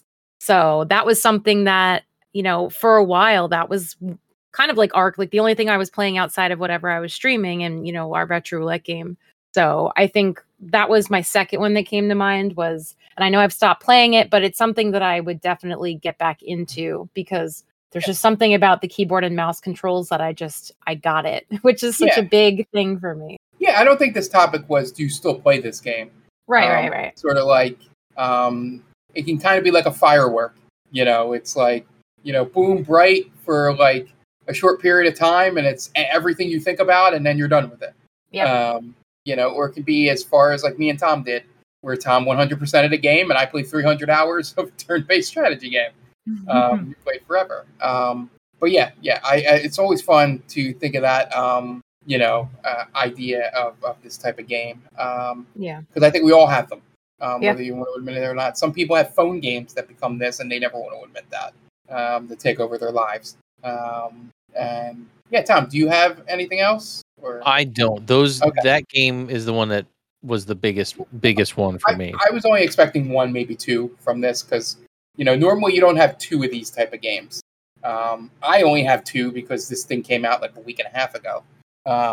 Or I would have only had one. But yeah, so sound off on the Twitter. You can go to the Game Vault at Game Vault Pod on Twitter. Let us know what game you became obsessed with from a genre or, type of game that you never thought you would become obsessed with? Or even a series that you didn't really care for the first couple games and you fell in deep with another one like Tom with Saints Row 3. Didn't really play 1 or 2 deeply, and then fell in love with 3. Maybe that's a Final Fantasy, Resident Evil thing. Just let us know on Twitter. And as I mentioned before, if you are playing Neon White, please DM me on Twitter at OffTheMarkTweet and give me your Steam code so I can have some friends times on there. Either way, let's move on to our Retro Roulette game this week. We thankfully got the gods of Retro Roulette looked down upon us and gave us Turtles in Time to match up with the Shredder's Revenge game that came out. And guys, this is the first time I played Turtles in Time in a long time. Part of me thinks that we may have had this before, but when it came up on the what's it called? Or maybe we had another Turtles game. We had Hyperstone Heist. Hyperstone Heist, which is almost the same game. Almost. Yeah. But yeah, once that came up on the wheel, I said, "Oh, this is too much of an omen," or whatever a positive omen sign, I guess, to do it because of the game that was the new game. But yeah, I haven't. Real quick, short thing, and then I'll do my deeper one at the end with you guys. Is that I have not played this game alone, probably ever. And anytime I've ever played it, it's been with somebody else. I think, like I said on the stream, I think the only times I played it alone, I didn't get very far. I think I got as far as I did on stream on normal alone. Just because as good as I am at some video games, there's just some things like I have a skill ceiling. Like if it requires you to be any better than this, then I'm done. And I'm okay with that. But yeah, we'll start with this time. We'll start out with Tom. What was your opinion, history with Turtles in Time? And since you did play Hyperstone Heist on here, what is your comparison and differences that you felt? So they do play very similarly. There's not a whole lot of difference. The difference comes mostly in sound and control scheme. I mean, level design's a little different also, just for the mere fact that you were able to do mode 7 with the Super Nintendo, which also allows you to throw the guys towards the screen, which is something you can't do in Hyperstone Heist, which adds another layer to this game because they were able to do the same type of boss that you did in the arcade, where you'd have to throw the person towards Shredder at the end, and you'd see it hit Shredder's screen, and it all go crazy. Yeah, that when that occurred in the game, before you mentioned it in the chat, I had forgotten until it threw it on the screen, and I saw the screen do the hit colors. I was like, "Oh yeah, that's right. Now I remember this." I didn't want to give it away, but at the same time, I wanted to be like, Mark, don't forget what you have to do here. Yeah. And by the way, you can chime in with this too, Tom. I still don't know how to throw people at the screen. It was all luck. Just mashing a combination of buttons, and then all of a sudden it got thrown. I was like, oh, okay. Same. Well, I think if you look at how to do it on the new game, I think it's the same thing. So I think if you grab the person and then hit down and B or down and A or whichever attack is, I can't remember, it throws them to the screen. I think. I'd have to go back and actually figure that out, but I don't remember, but there is a specific way to do it. But yeah, I'm happy that exists in that game, because it adds another layer to it. Like there's no, like, I feel like Hyperstone Heist gets very boring in what you can do because you're stuck only doing the same 3 moves, and I feel like adding that type of move is definitely good for replayability and stuff. Yeah. But yeah, I definitely prefer Turtles in Time to Hyperstone Heist. Hyperstone Heist is gaining this weird traction, like cult classic type thing where people think it's better, but is it like those people that are starting to become apologists for Thor: The Dark World? out there? Yeah, kind of. Okay. Yeah, I would say that's kind of what's happening. But yeah, I would not say that it's better. Yeah, those people that do stuff like that just make me want to, in real life, act out the photo of Ben Affleck smoking a cigarette outside his house. Have you ever seen that meme? Like this game that we all like. If somebody comes up to me and goes, Spirit Tracks is not a really bad Zelda game, I will just either, depending on their age, punch them in the face, or just be slightly disappointed and sad because it's not. We'll say this PSA now before we move to Jen. It is not cool to think of something that everybody knows sucks by going, "Oh, this actually isn't that bad." That doesn't make it good. It doesn't make it good. It doesn't make it cool. Now, there are some things that get lost and become cult classics, but you got to understand that those people that love cult classic stuff sometimes understand the thing they like isn't good. They just like it. Yeah, and there's a difference. Don't tell me to. Yeah, don't tell me to. Yeah, exactly. Don't tell me to revisit Thor: The Dark World because it might be one of the better Marvel movies when I know you're lying. But anyway, rant over. PSA done. I hope it does not come to any of our mentions on Game Vault for any weird video games. But Jen, you live with a man that loves turtles.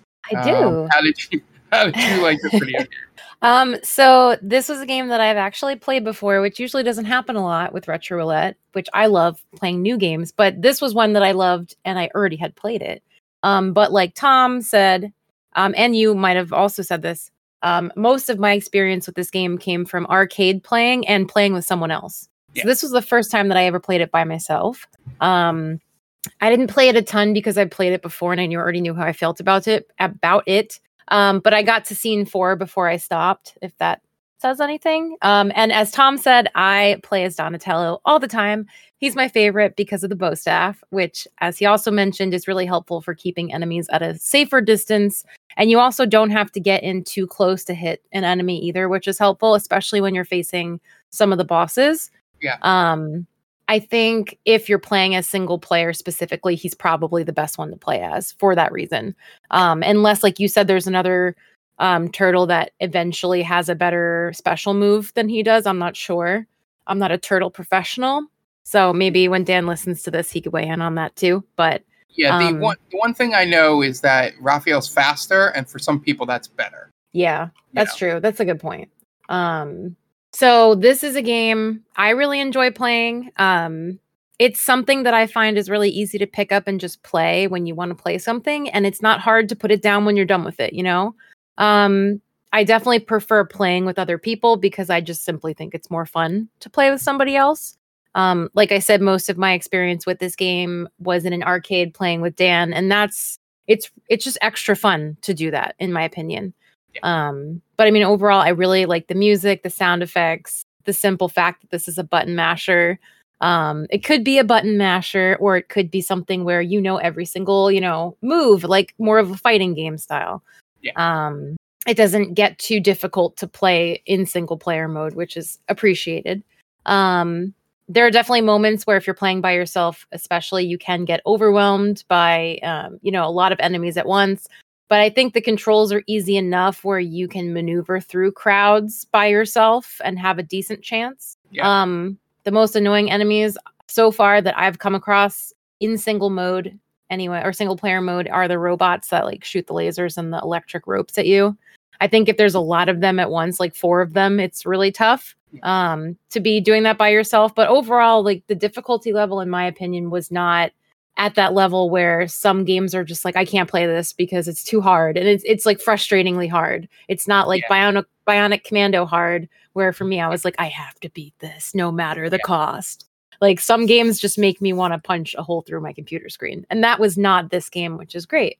The tough part, or I would say the difficulty spike, where it tells you if you're a good single player or not, is Spike, the boss at the end of the prehistoric level. Okay. Because you have to hit him in the back. So you have to know how to avoid his attack and hit him, with a jump attack or something to get him in the hit. And if you're not good at doing that as a single player, he's just going to destroy you. Yeah, that makes sense. Rip through your lives. With 2 players, you can sort of flank them. and make them kind of easy to deal with. But yeah. So was that Jim? Was that one of the arcade games at that arcade house that we went to? Was that Turtles in Time there, or was that the arcade game Turtles? Do you remember? No, that was Turtles in Time, I believe. Yes. Yep, Okay. it was Turtles in Time. Yeah, I couldn't remember how old school they went with that stuff because I was playing Punch-Out on the Nintendo machine. So, but yeah, for me, do you have anything else before I don't mean to Nope. cut you off? That was it. Yeah. So for me, as I said on stream and play through stream, I got up to Spike, and that was basically the end on normal. And then I beat it, on easy, with like 7 lives and 5 continues or 3. The fun part about easy is when you go to easy, it actually lessens your continues. So you go to easy, it's only 3 continues. So I put it up to 7 lives, and I made it through. Dang, I wish I knew that. I totally forgot that was a thing until I watched Mark 2, and I was like, oh. You can do the lives thing at any level, but the continues is, if you do hard, you get 7 continues. You do medium, normal, you get 5. You do easy, you get 3. Okay.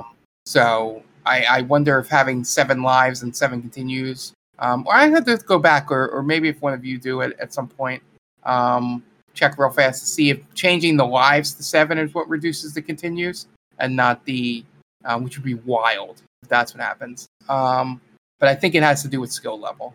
But anyway, so I beat it on easy, and you get to the end, and it does the most 90s video game thing, macho alpha thing where Splinter goes, only real turtles beat this on normal.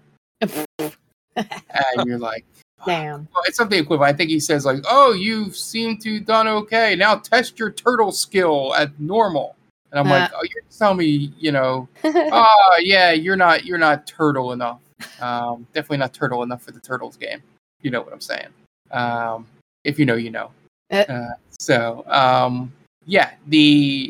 game was relatively not easier on easy. You just didn't get hurt as much when you got hit. So still had to survive some things.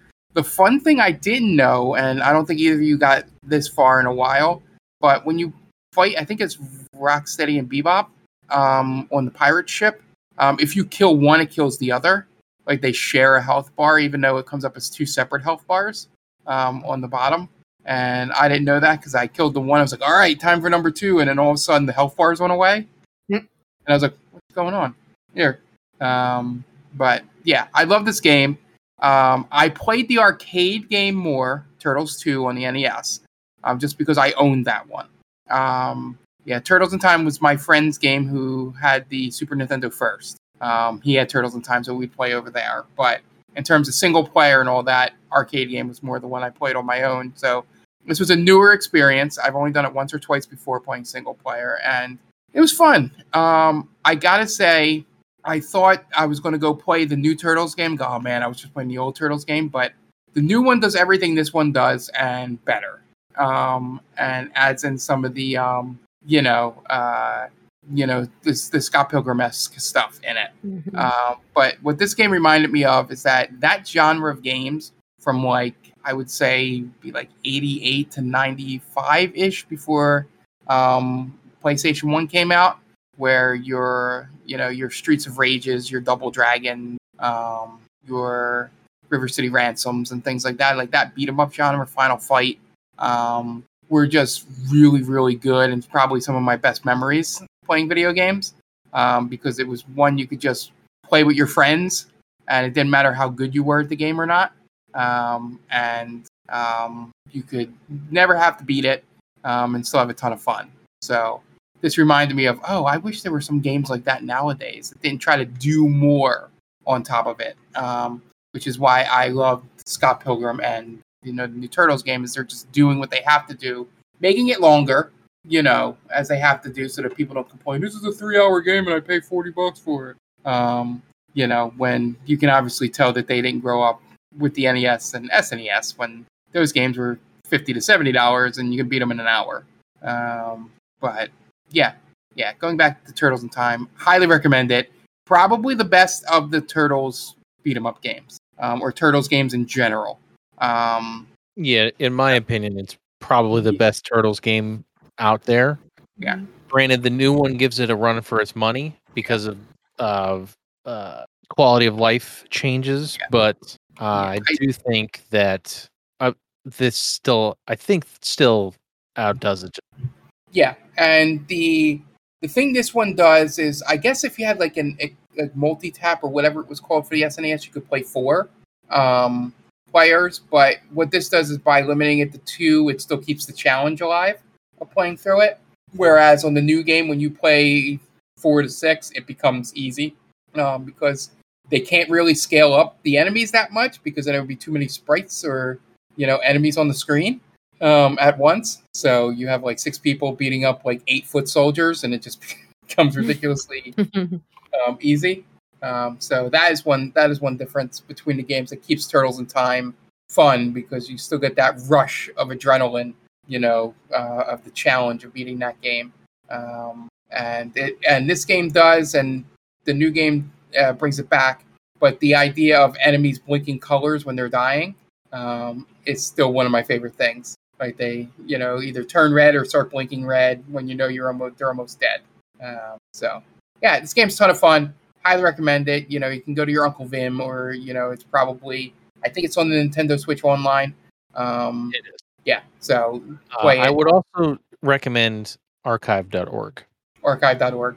Yes. Yeah, just anywhere you need to go to get those games. Go check it out if you haven't already.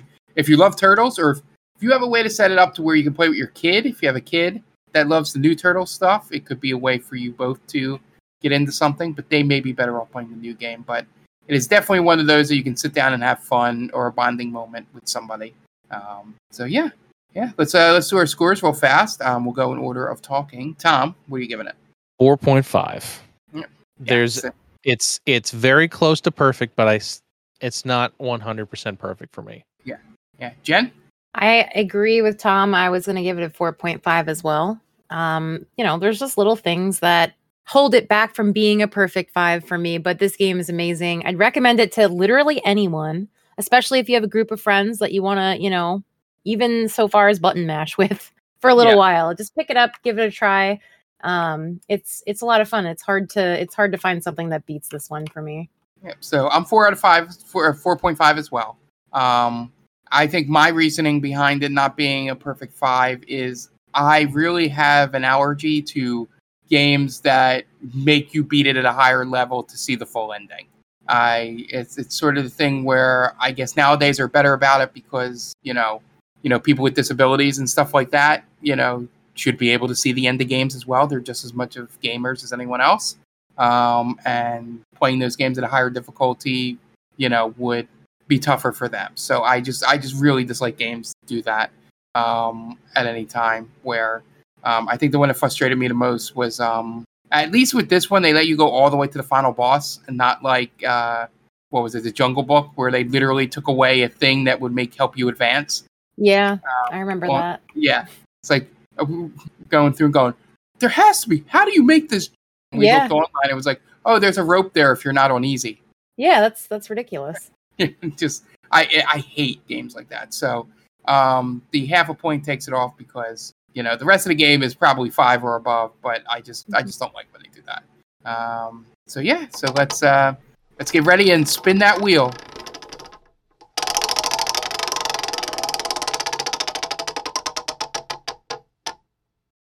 So this week, Jen, you're going to be very happy with this. It is a game where you play a Durgan. Yay! We're playing Spyro for the PlayStation 1. Love it. Yeah, so maybe a slightly controversial opinion, but my thought is, I believe the first one might be the only good one of the 3. That's a very controversial opinion, because most people would say the second and third ones are way better. Yeah, maybe I haven't played the second and third ones, so take it at that. Grain of salt on me here. Also, a guy that didn't really play much Spyro, so don't listen to me. Unless if you like my opinions on games, absolutely listen to me. The other 2 games stink. Anyway, looking forward to this. Unfortunately, there's no modern game that matches up with, unless we look on the news randomly over the weekend, or Spyro's coming to Fortnite. Well, I mean, Spyro did get a re-release, so Yeah. There's that. So be on the lookout for that. We'll be playing that on Monday, or I will, unless if Jen wants to take over the stream and play a Durgan's game. But either way, somebody will be playing it on Monday here. And then, we'll be back on Wednesday and Thursday. Hopefully, summer is a little rough, but, always know that we'll be there on a Monday for sure. And then the rest of the week is up in the air. Who knows? But we thank you all for listening. We had a lot of fun conversation today. I got to finally get off my chest about Neon White. It's one of the two things in my head, or on my chest, however you want to call it, that I need to start yelling at people for, or at.